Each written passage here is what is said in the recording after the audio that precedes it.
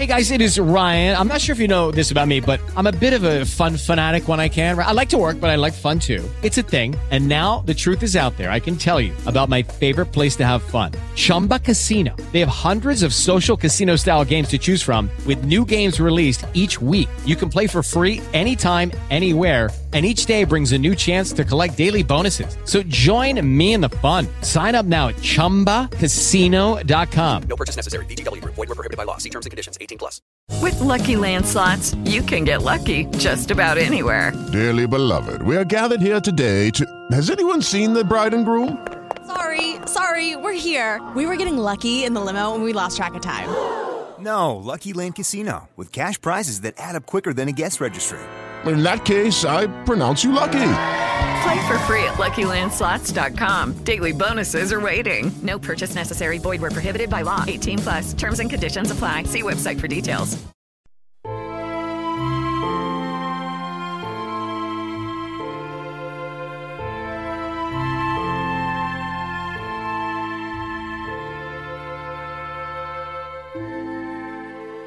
Welcome to today's edition of Hot Nights and Cold Bodies. I don't have just one body for you. I have more than 30 bodies exhumed from their graves in Middle Tennessee, their caskets carelessly thrown into the grave, packed with garbage and embalming fluid bottles.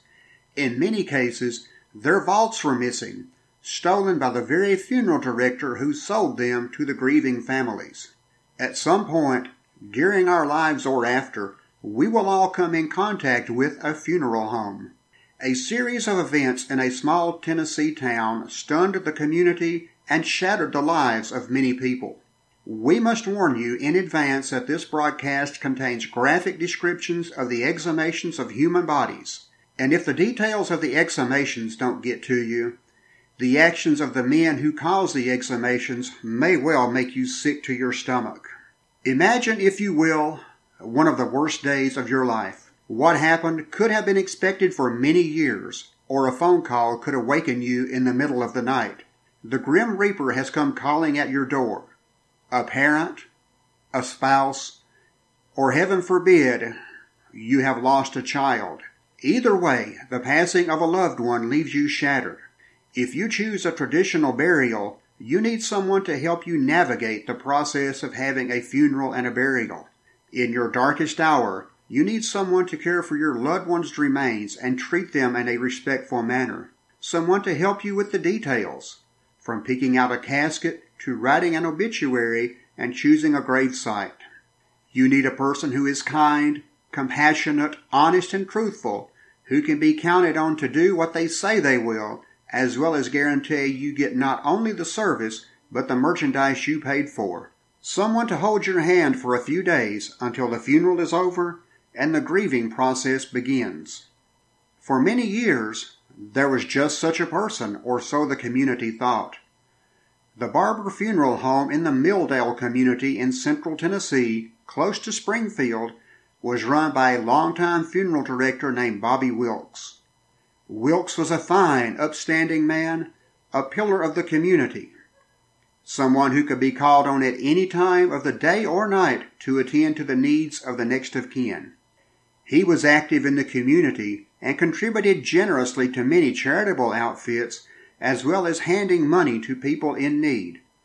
By all appearances, he was everything a funeral director should be. In October of 1988, all of that changed. For several weeks, bodies would be exhumed in Tennessee and Kentucky to find out just what Bobby Wilkes did, or didn't do, with the remains. In the end, Wilkes and his son would end up behind bars, and local families wanting answers that they really didn't want. There had been suspicions about the way Wilkes handled burials for some time. At the graveside, Wilkes would tell families that they could go home after the service and that he and his staff would handle the burial and they could come back later. After all, who really wants to watch their loved one being buried? It's not a pretty thing to see, as I can testify. Hearing the casket reach the bottom of the grave is about as heart-rendering an experience as one can have. And remember, Bobby Wilkes was a trusted man. If he said he would do it, then it was considered done.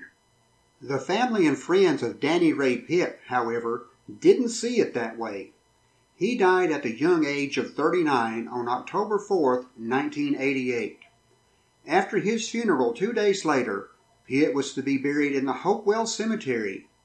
Wilkes told everyone to go on home and he would take care of everything. Pitt's family already had suspicions about Wilkes, so they left the cemetery and proceeded to go into the Hopewell Baptist Church. The church provided a clear view of the cemetery and Danny Pitt's grave. After making sure no one was watching him, Wilkes proceeded to seal Pitt's grave, but not before tossing in several flower pots. When he was finished, he and his helpers took the burial vault intended for Danny Pitt, loaded it back in the hearse, and drove away. One of the pallbearers, Donald Flatt, called the police and reported what he and the others saw. Flatt was wary of Wilkes stemming from his mother's burial in 1985 when something wasn't quite right. Detectives had a crew dig into Danny Pitt's grave and found that the vault, which Pitt's sister paid $375 for, was not there. Who knows how many times that same vault was sold, hauled out to the cemetery, hauled back to the funeral home, and resold. Donald Flatt had said he would have his mother's remains exhumed, and there may be a whole series come out after that. He was right. After news of the exhumation got around town, the floodgates were opened. Wilkes and his son, Gary Wilkes, were arrested on October 7th by Robertson County deputies and charged with attempting to commit a felony to obtain money under false pretenses. As soon as he was able to make his bail, Bobby Wilkes immediately headed to the Tennessee Christian Medical Center and checked himself in for a mental evaluation. His daughter-in-law, Teresa, described him as suicidal, often staring into space and not interacting with his family. In the meantime, exhumations were the order of the day in Sumner and Robertson counties. Authorities said requests for exhumations were coming in so fast they did not even have time to organize their case files. The state of Tennessee got in on the act, saying that families who could not afford an exhumation would be taken care of with state funds. Upon his release from the mental hospital, Wilkes was immediately arrested again by Robertson County authorities.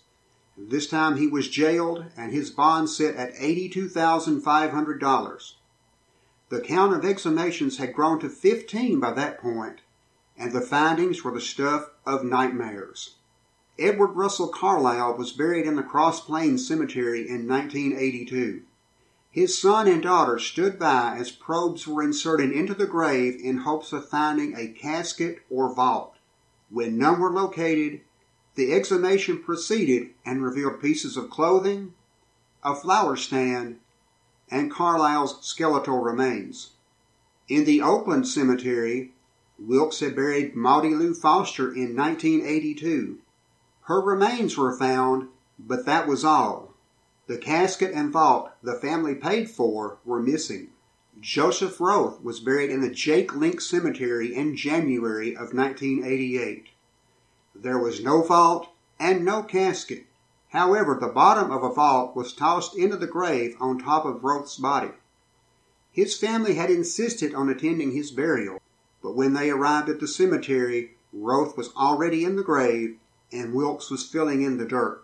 A woman hiding behind an abandoned school bus saw 3 men take a green bag out of a van and carry it towards the grave.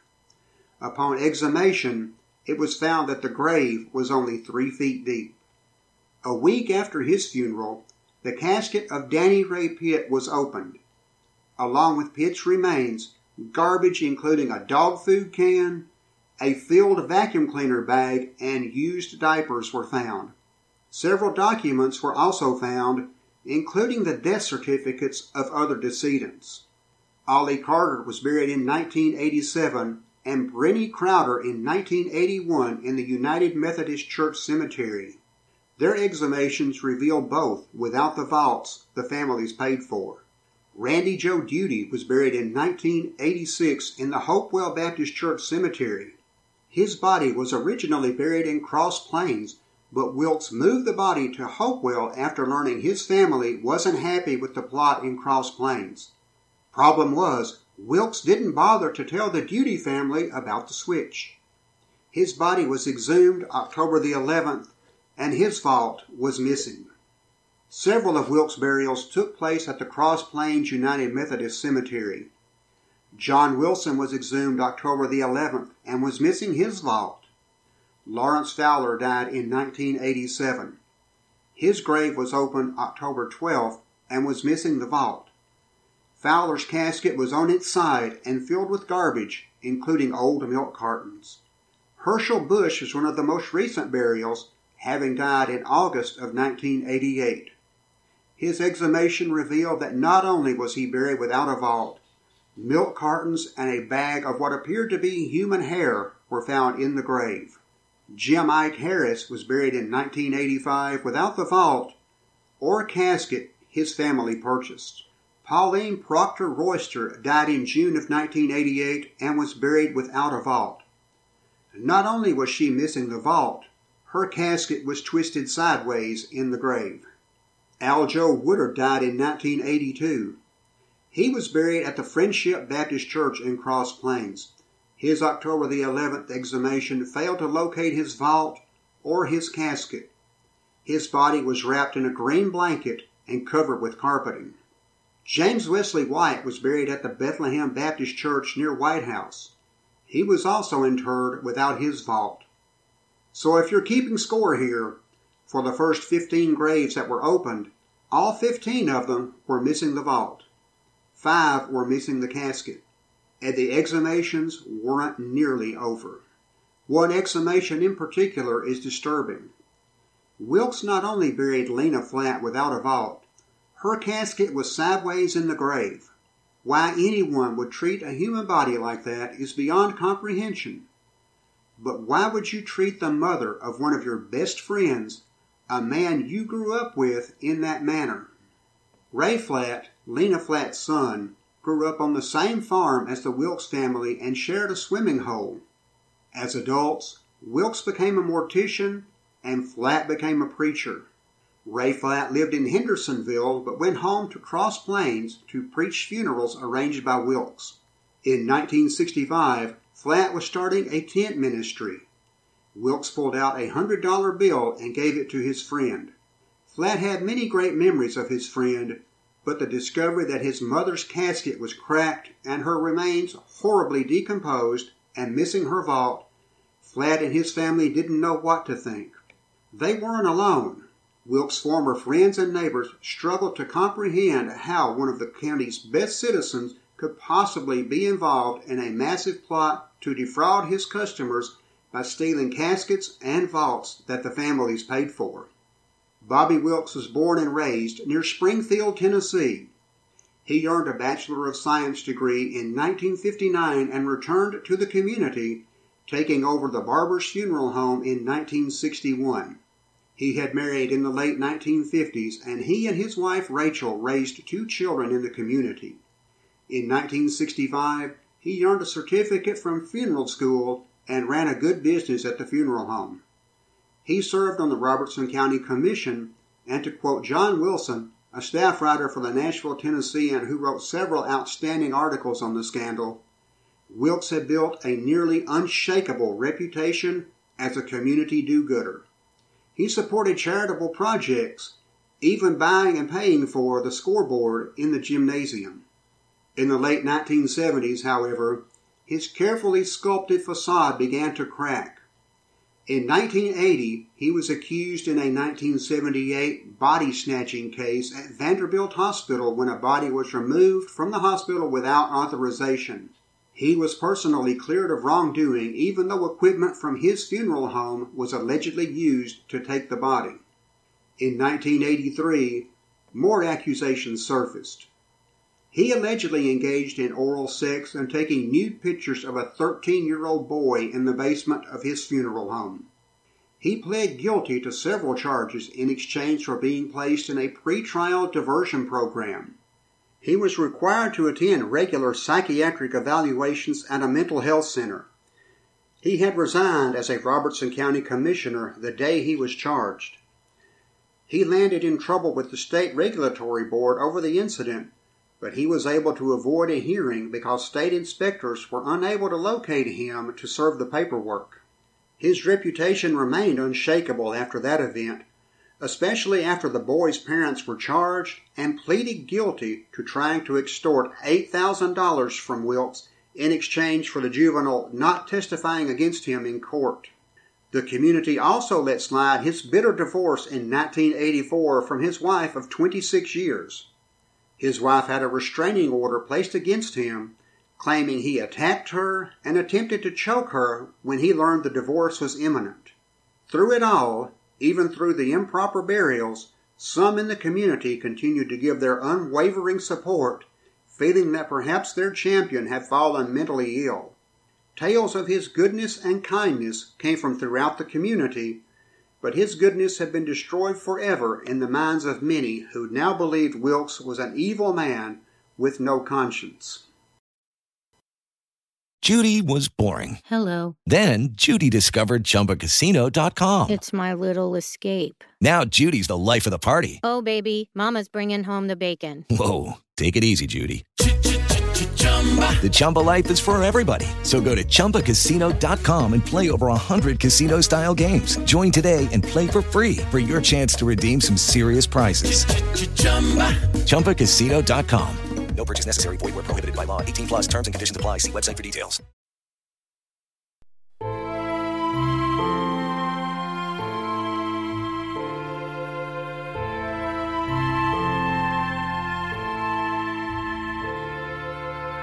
The accusations against Wilkes and his funeral home continued to pile up, and the tales became more and more bizarre. The graves of Gladys Baker, buried in 1984, and her son Paul, buried in 1986, were in the Oak Grove Cemetery in Sumner County. Investigators found that Paul Baker was buried in a plastic vault when he was supposed to be in a steel vault. The family also opened the grave of Gladys Baker, but when they found that the vault was in place, they decided not to proceed further. It was reported that Nola Sharkey, Gladys Baker's daughter and Paul Baker's sister, said she had filed a complaint with the State Regulatory Board a week after Paul Baker was buried. She said that Wilkes had waited until the morning of the funeral to embalm Baker's body, but he didn't do the embalming at the funeral home. Instead, he embalmed the body in the church vestibule. Sharkey said the odor from the embalming fluid made the church smell so bad that mourners thought the sewer had overflowed. Wilkes and an assistant sprayed cans of air freshener during the funeral to mask the odor. She also said that Wilkes removed an expensive pair of glasses from Paul Baker's body, and the family had to ask for them to be returned. Walter Lee Redfearing died in early May 1988. He was exhumed on October 17th. A funeral director present at the examination stated that the amount of decomposition present indicated that the body had probably not been embalmed. Redfearing was also missing the vault his family paid for. James Hester, exhumed from the Link Cemetery in Sumner County, was missing his vault, and the body was in a different casket than his family paid for. In nearby Robertson County, an infant's grave was exhumed. The grieving parents bought a coffin and vault for their stillborn daughter, but when the grave was opened, the funeral merchandise Wilkes sold the family was not present in the shallow, 1-foot-deep grave. The infant's body was wrapped in a blue plastic bag. During the exhumations, several families hired an attorney who prepared a class action lawsuit against Wilkes. The charges would be, among others, breach of contract, fraud, and outrageous conduct. A judge later denied class action status, saying that a series of separate incidents gave rise to the action rather than one incident. There was action proposed against the state of Tennessee's Funeral Directors and Embalmers Board.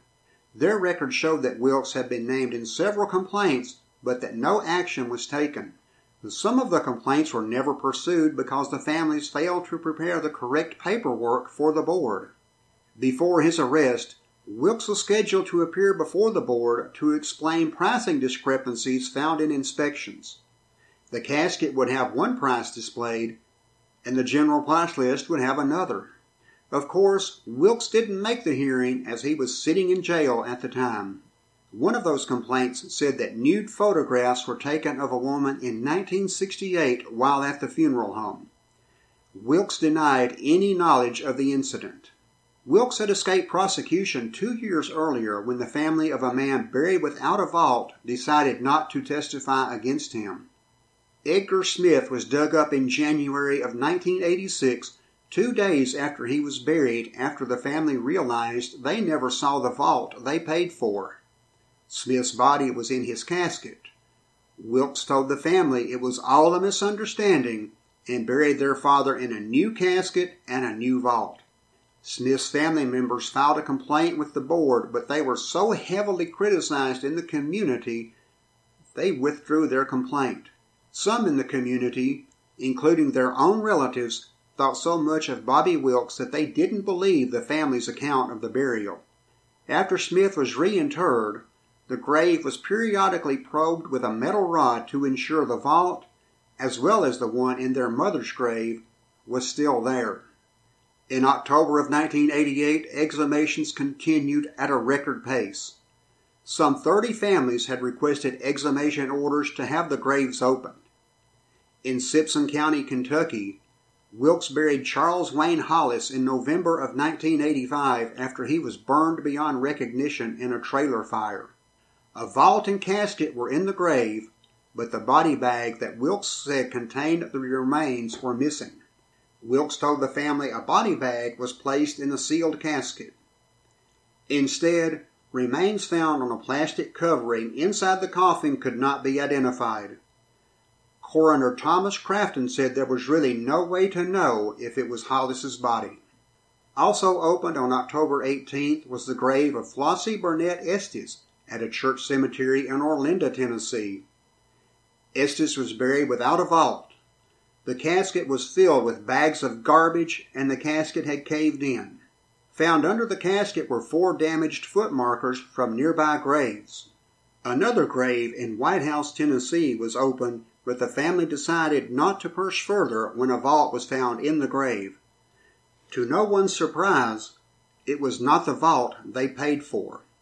The findings in the graves kept getting worse. The body of Gladys Birdwell Chubb was buried in the Owens Chapel at United Methodist Church in 1978, making it the oldest one exhumed so far. Her grave was opened on October 19th. Clubb's decomposed body was in the vault and family the casket paid for.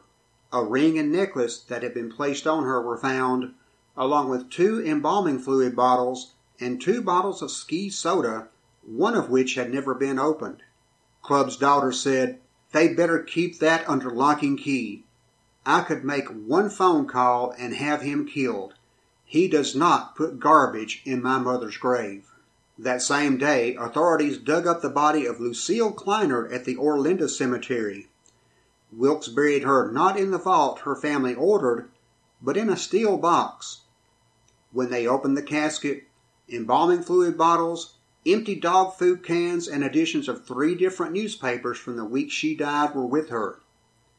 The family said they were raised within a half-mile of Barber's funeral home and had known Wilkes all their lives. October 22nd brought 2 more exhumations. Amazingly, the grave of a teenager buried in 1984 was found to be intact. The correct vault and casket, and no garbage in the casket. The elation the exhumation company had at finding a correct burial was short-lived. At the Mount Carmel Baptist Church, the grave of Bobby York was opened. He was buried on September 12th, making his grave one of the most recent ones. His casket was not in the vault paid for, but in a metal box. When the casket was opened, nobody was surprised when an empty milk carton, soft drink bottles, a cat food can, and an empty embalming fluid bottle were inside. One of the most bizarre moments came when the marker from another grave was found under the casket pillow. The small marker had the name Sarah Elizabeth Brown and the dates 1897 to 1952. Investigators had no idea who Sarah Elizabeth Brown was, where the marker came from, or most importantly, why it was in the casket. The exhumations were complete about the end of October. The excavating companies said they would continue to dig if families were willing. Perhaps families believed that Wilkes had done them right, and further revelations would damage Wilkes' reputation even further. It could be that the community was tiring of the scandal and wanted nothing more to be revealed. Think of it this way. No one knows how many improper burials there were. But think of this. We know Bobby Wilkes started in the funeral business in the mid-1960s. The first improper burial was discovered in 1988. No one knows when Wilkes started dumping caskets and stealing vaults, but from the mid-1960s to the late 1980s, I will just leave it to your imagination. Either way, feelings ran deep in Robertson and Sumner counties. District Attorney General Dent Morris said a grand jury in Robertson was scheduled for January of 1989, but that if circumstances warranted, a special session could be called.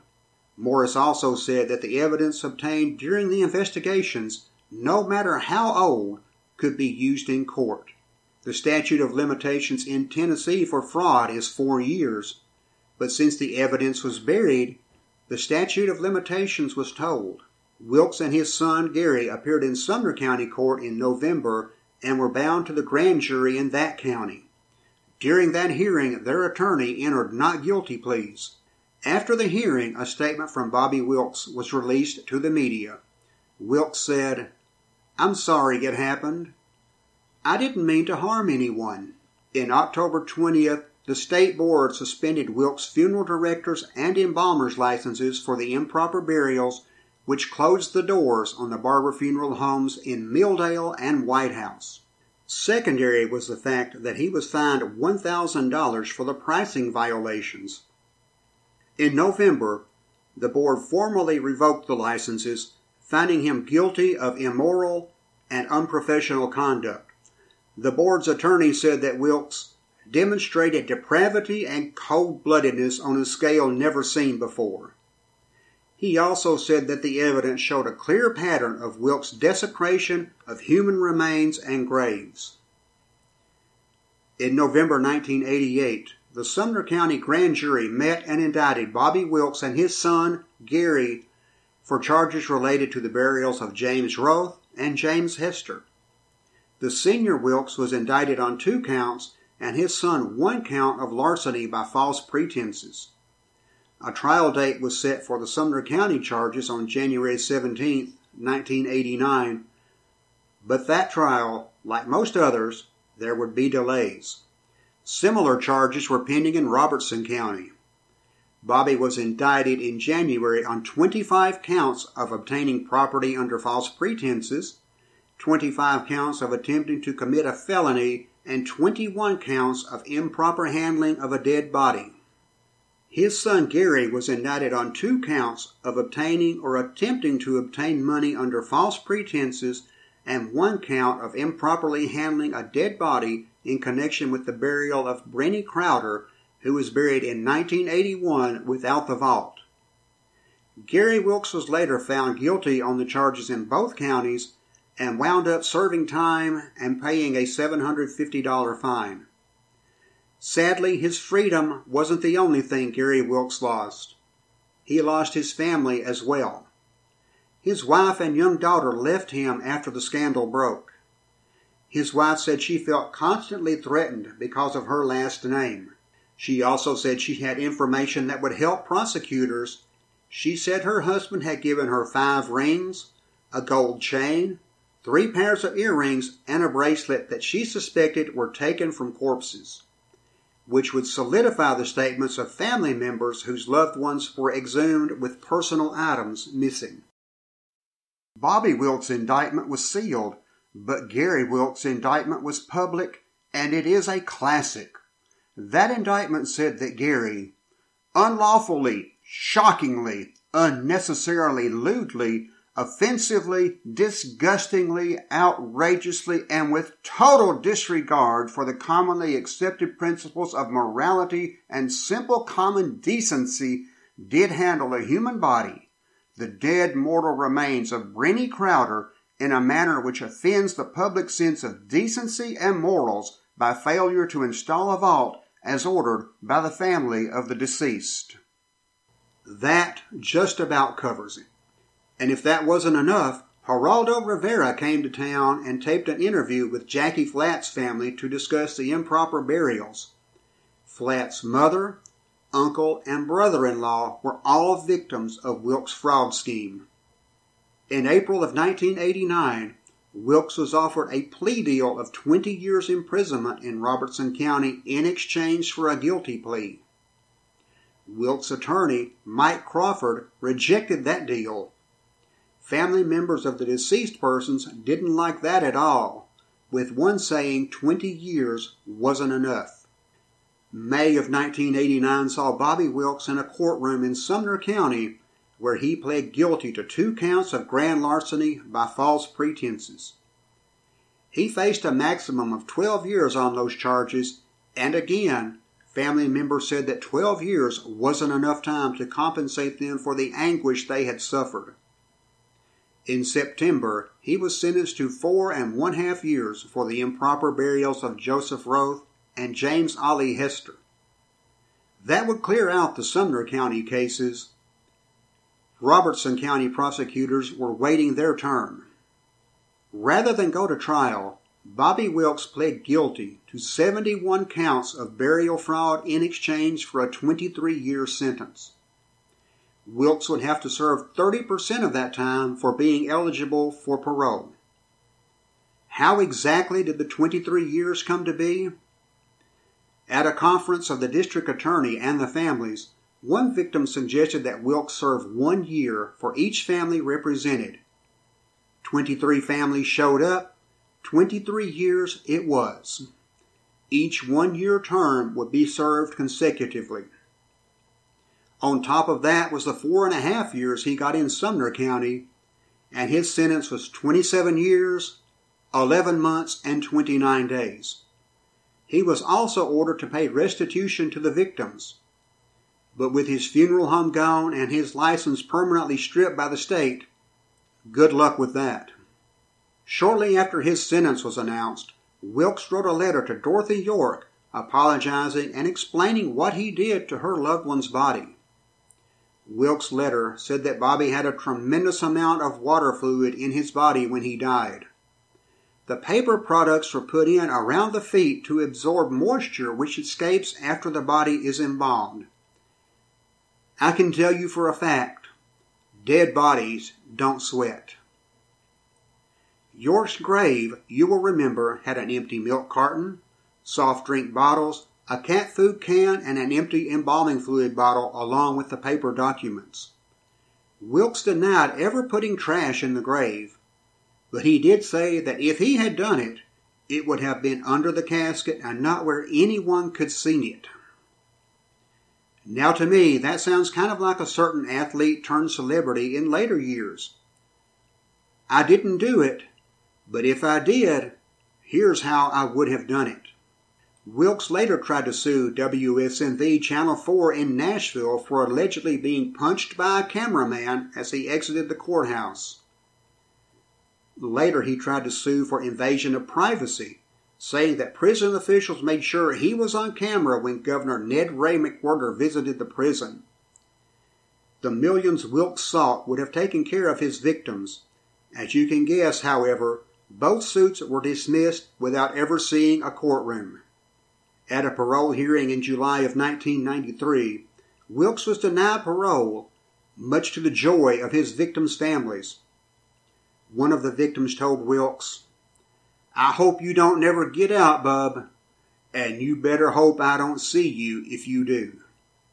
Parole officials stated that Wilkes could try again in 5 years. In 1996, Bobby Wilkes would face charges of an entirely different nature.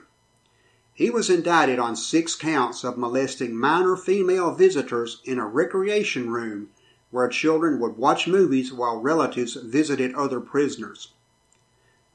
Now, one thing I would like to know, did nobody check out Wilkes' records and see he had a prior sex charge before letting him around children? He was found guilty of those charges as well, and sentenced to 6 consecutive counts of 30 years and a fine of $25,000 on each count. Bobby Wilkes never left prison alive. He died of natural causes in January of 2017 at the Lois DeBerry Special Needs Prison in Nashville at 81 years of age. There were few reports of his passing, and no published obituary that I could find. One Robertson County digital publication, the Smoky Barn News, reported that his body was claimed by his family. Bobby Wilkes was granted the dignity in death that was stolen from his clients and their families. A funeral director from the Robertson County area, speaking on the condition of anonymity, told me that Wilkes was cremated and the cremains returned to his family. No one knows which funeral home handled the cremation because none of the facilities will own up to it. I certainly can't blame them. If Bobby Wilkes had a traditional funeral, it would have been justice for the families of his victims to gather at the cemetery and tell the funeral directors, "Y'all go on home now. You don't need to see this. We'll take care of everything." Emotions still run high in Robertson and Sumner counties when the name Bobby Wilkes is mentioned. Of course, desecrating his body would have made those families no better than the man they despised, and ultimately, living well is the best revenge. For sure, no funeral director in the area will ever tell a family to go on home and come back later. Personally, I never turn my back on anybody.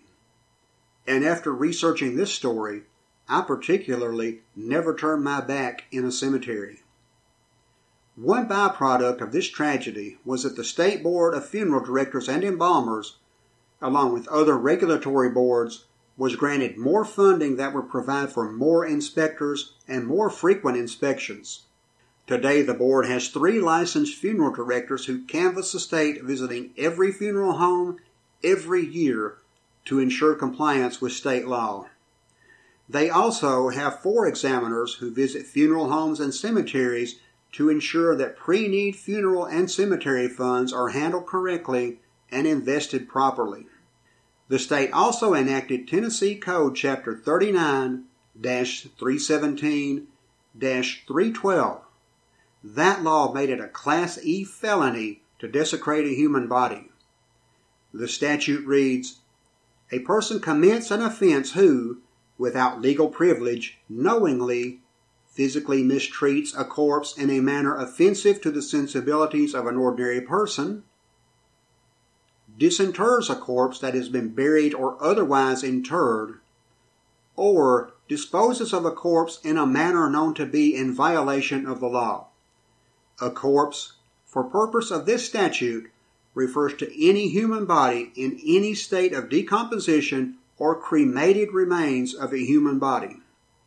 99.9% of funeral directors are hard-working, decent people who are running a business and trying to make a living.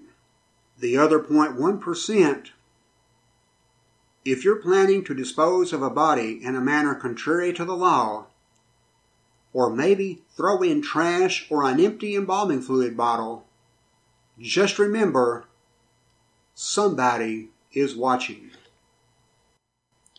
Hot Nights and Cold Bodies is available on Spotify, iHeartRadio, Apple Podcast, Google Podcast, Spreaker.com, and YouTube. Original music for this production by D. Yankee and the song Midnight Mass. Research for this podcast was done through the archives of newspapers.com, the Nashville Tennessean, and United Press International. Hot Nights and Cold Bodies is a production of Grave Undertakings Monument Restoration Services. See our Facebook page, Grave Undertakings. Until next time, if you look for me, I'll be in the cemetery. You never know what I might dig up.